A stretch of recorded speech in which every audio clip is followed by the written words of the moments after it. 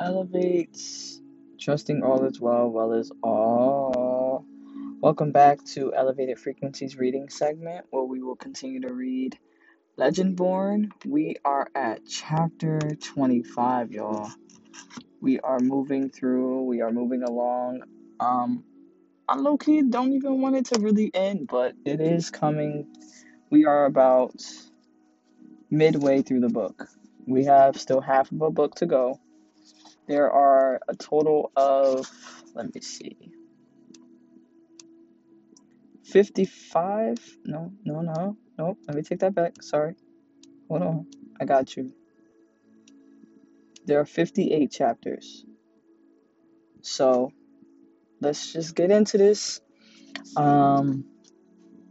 Legendborn by Tracy Dion, where we ended off, whereas Nick and Bree, they was being nasty. They finally kissed, y'all. But does that mean danger for Bree because she's falling in love with the descendant of King Arthur? Or can this actually be a good thing? Is this a breaking of something? Is this the start of something new? Is this revolutionary, meaning that it's going to bring something, repeat history? Or is it evolutionary? Let's find out. Chapter 25.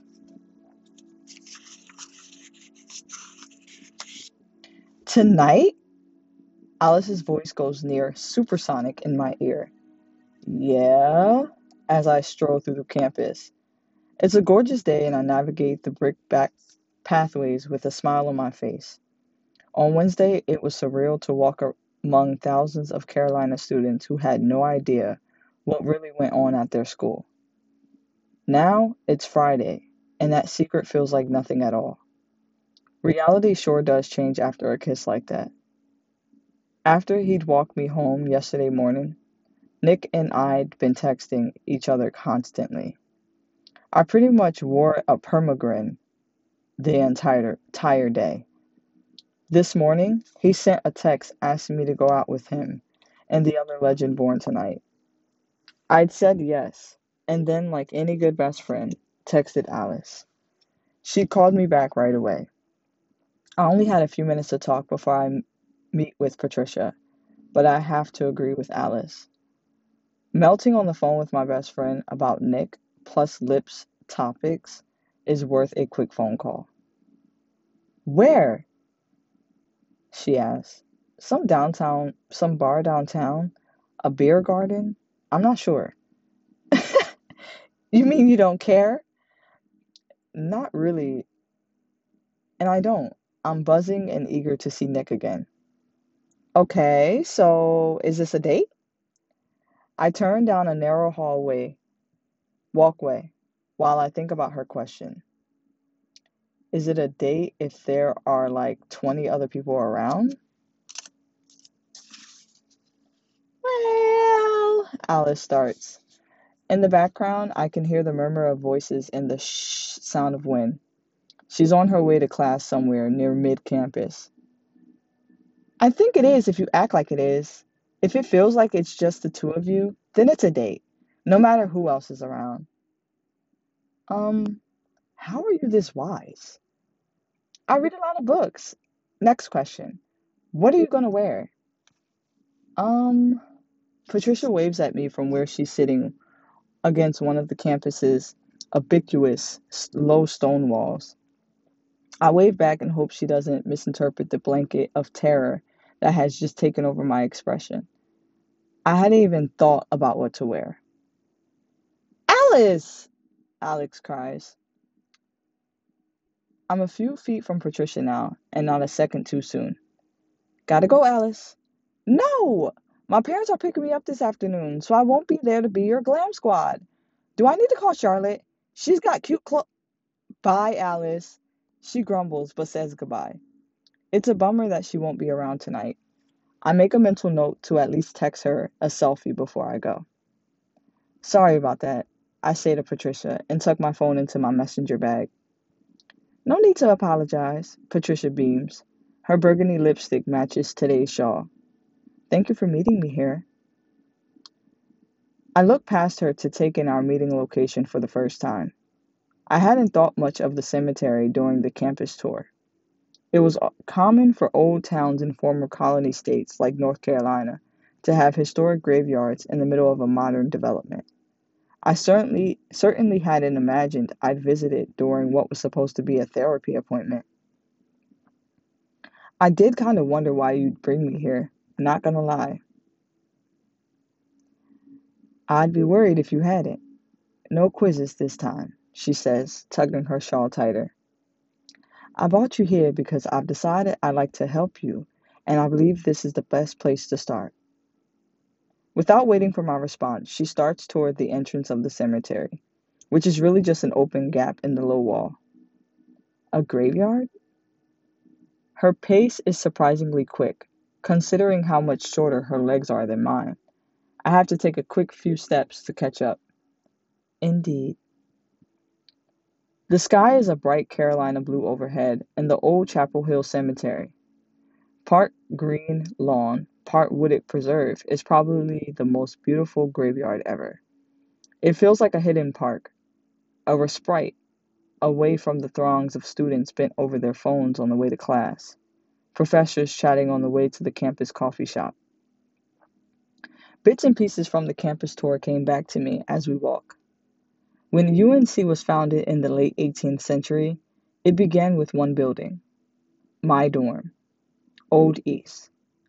Only a few years after it opened, a student died unexpectedly and was buried on an empty tract of land not far from the center of the campus. As the campus expanded, the university marked the perimeter of the cemetery with informational placards and a low rock wall built sometime in the early 1800s to separate it from the rest of the grounds. So, this is how you're going to help me understand my mother?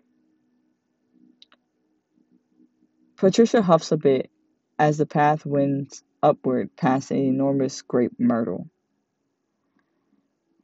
I don't know very much about your mother, Bree, so understanding is a tall order, but I know about Root. So the cemetery is where you'll teach me about Root?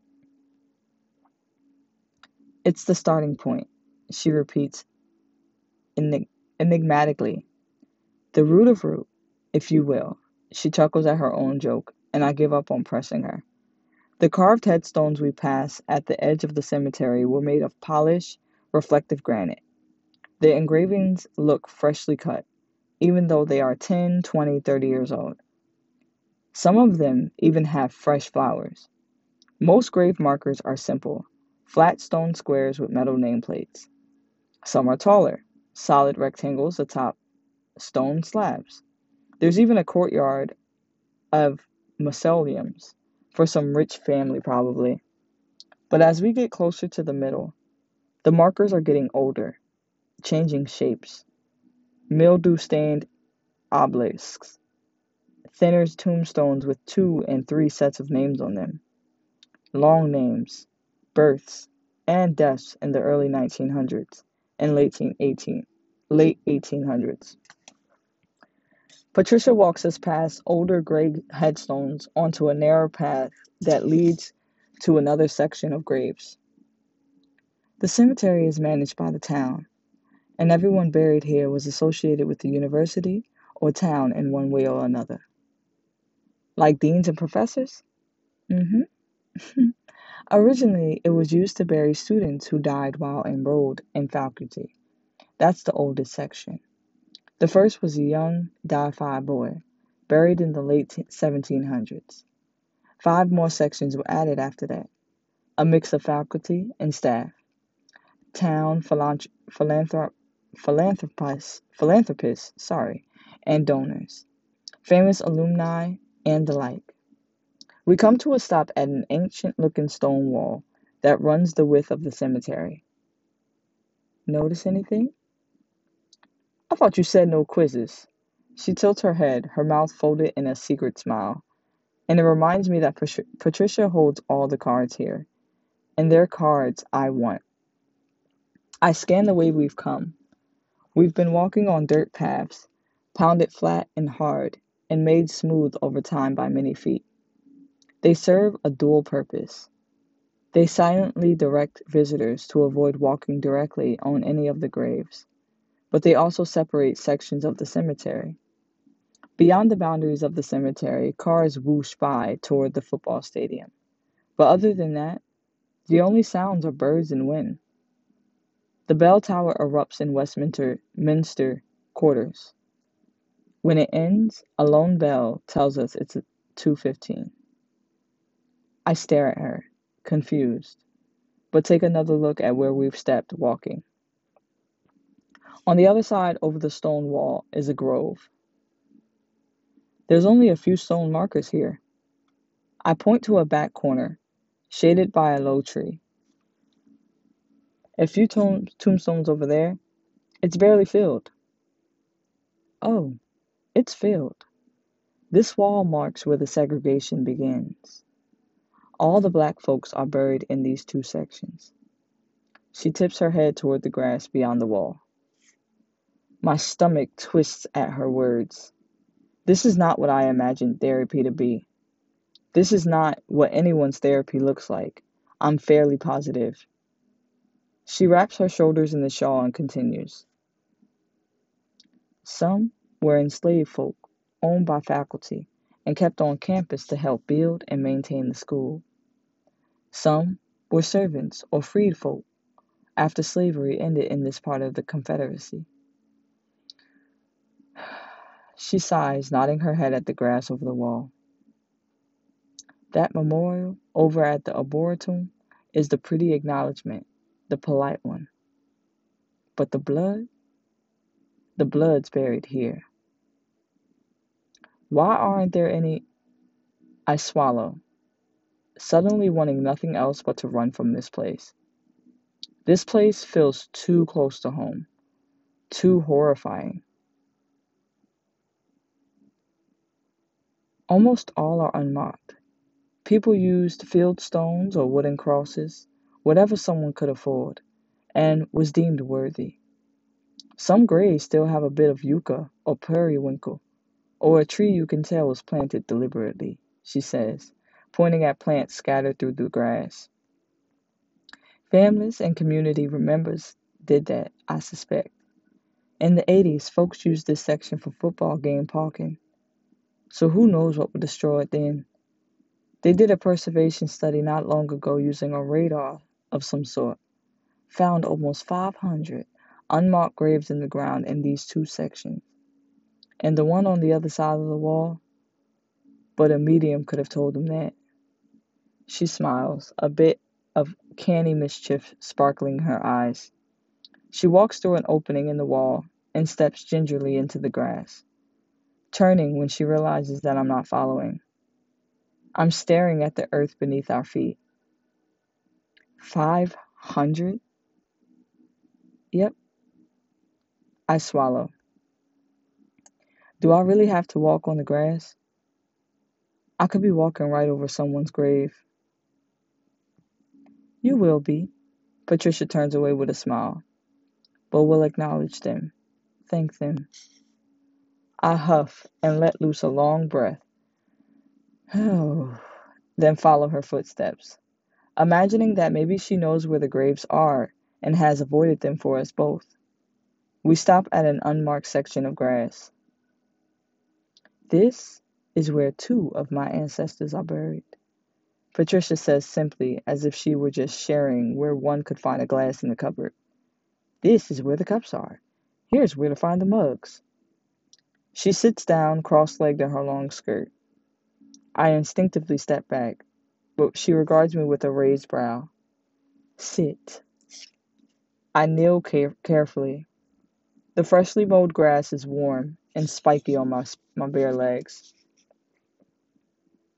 I sit cross-legged in front of her as she opens the velvet pouch she's been carrying and sets out a few stones on the ground between us. A bright green one shaped like a small gnarled fist, a purple and white stone with a few rocky points, amethyst, I think, and a smoky quartz. To my surprise, Patricia arranges a few other items in front of us, items I'd never thought to bring to a grave. A smaller pouch with a bit of fruit in it, a plate with cornbread, and an empty mug that she fills with tea. I don't know who my ancestors are, past my great-grandmother anyway. Patricia shrugs. Lots of black folks in the States don't know their people more than 4 or 5 generations back. Don't know names before the late 1800s. And why would they? We didn't exactly inherit detailed family records when we were freed. She keeps arranging her offers, not looking in my direction as she does. I'm filled with a sour sense of betrayal, akin to the feeling I felt looking up at the order's wall. I never even met my grandmother. Patricia's head tilts toward me, her expression curious. You never met your grandmother? I bristle. No. She died before you were born? I respond, yes. No aunts on her side of the family? Great aunts? No. Frustration sparks to me like a match has struck my insides, turned them to fire. Suddenly, my skin feels too tight all over my body. The fine hairs on my back of my neck lift. My vision blurs. I don't need to be reminded how alone I am, how lost. Bree, breathe. She speaks softly, but her order is firm. Take slow breaths in through your nose.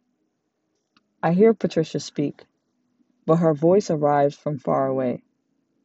I do as she says until my heart slows down, but my throat is still the size of a straw. I have to clear it twice to get any words out. So, what are we doing here? She smiles. Do you trust me? I blink. That's usually what someone says when they're about to do something weird to somebody else. She grins. I can handle weird if you can. I think about all that's happened in the last week of my life. I can handle real weird. Real weird. Then we'll proceed. She draws herself up tall and folds her hands in her lap. As you know, there is an invisible energy all around us, everywhere in the world, that only some people know about. Some of those people call it magic, some call it aether, some call it spirit, and we call it root. There is no single school of thought about this energy. Is it an element, a natural resource? I think it is both. But a practitioner in India or Nigeria or Ireland may not agree. The only universal truth about root is who or what can access it and how. The dead have the most access to root, and supernatural creatures have the next closest connection. But the living must borrow, bargain for, or steal the ability to access and use this energy. Our people, root crafters, borrow root temporarily because we believe that energy is not for us to own. She waves a hand over her stones and food. We make offerings to our ancestors so that they will share root with us for a time. And then, after it's returned, we thank them for being a bridge to its power. This is the unifying philosophy of our practice. Beyond that, families have their own variations, their own flavors, if you will. So it has always been, and so it is. You say you don't know how my family practice. I don't. In your circumstance, it seems your family's way is gone. All I can do is introduce you to the craft as my family understands it, using my way of sharing its truth. It makes sense, but I had to ask, what do you do with root? As Patricia looks at me, a soft, fuzzy warmth falls across my cheeks and nose, like sunlight uncovered. Take my hands, and I'll show you. Once I take her hands, there is a heartbeat of sensation. Her skin is warm, dry, and soft. Before the world around us twists, then disappears. And I'm gonna actually leave it there, y'all. because it looks like we are at part 3, which is roots. And I think that I'm just going to leave y'all on y'all toes for next week. I think that's what I'm going to do, y'all. Because, and I'll read 2 chapters next week. I got y'all. I'll read part 3, which is roots, chapters 26 and 27. I'll do that. But I'm going to stop it right there for y'all. Because I have to keep the suspense going. But obviously, Miss Patricia, the therapist, she is a root crafter. She was talking about how her mother was a wild crafter. So I feel like Bree is about to really learn who she is, what her abilities are, and unfortunately, her family has detached from the roots of what she truly is. So this is going to get crazy. And I want to leave y'all in suspense. I do. And I know y'all will come back next week to read chapter 26 and 27 with me. And we're going to have fun with that. I love you guys. I hope you enjoyed. I know this was short and sweet. I apologize, but not really. Again, I want to keep you guys in suspense. I want you guys to enjoy. And, I got to keep y'all on y'all toes. But, yeah, I'm going to just let this play out until it evens out. But until next week, y'all, stay true, stay you, namaste.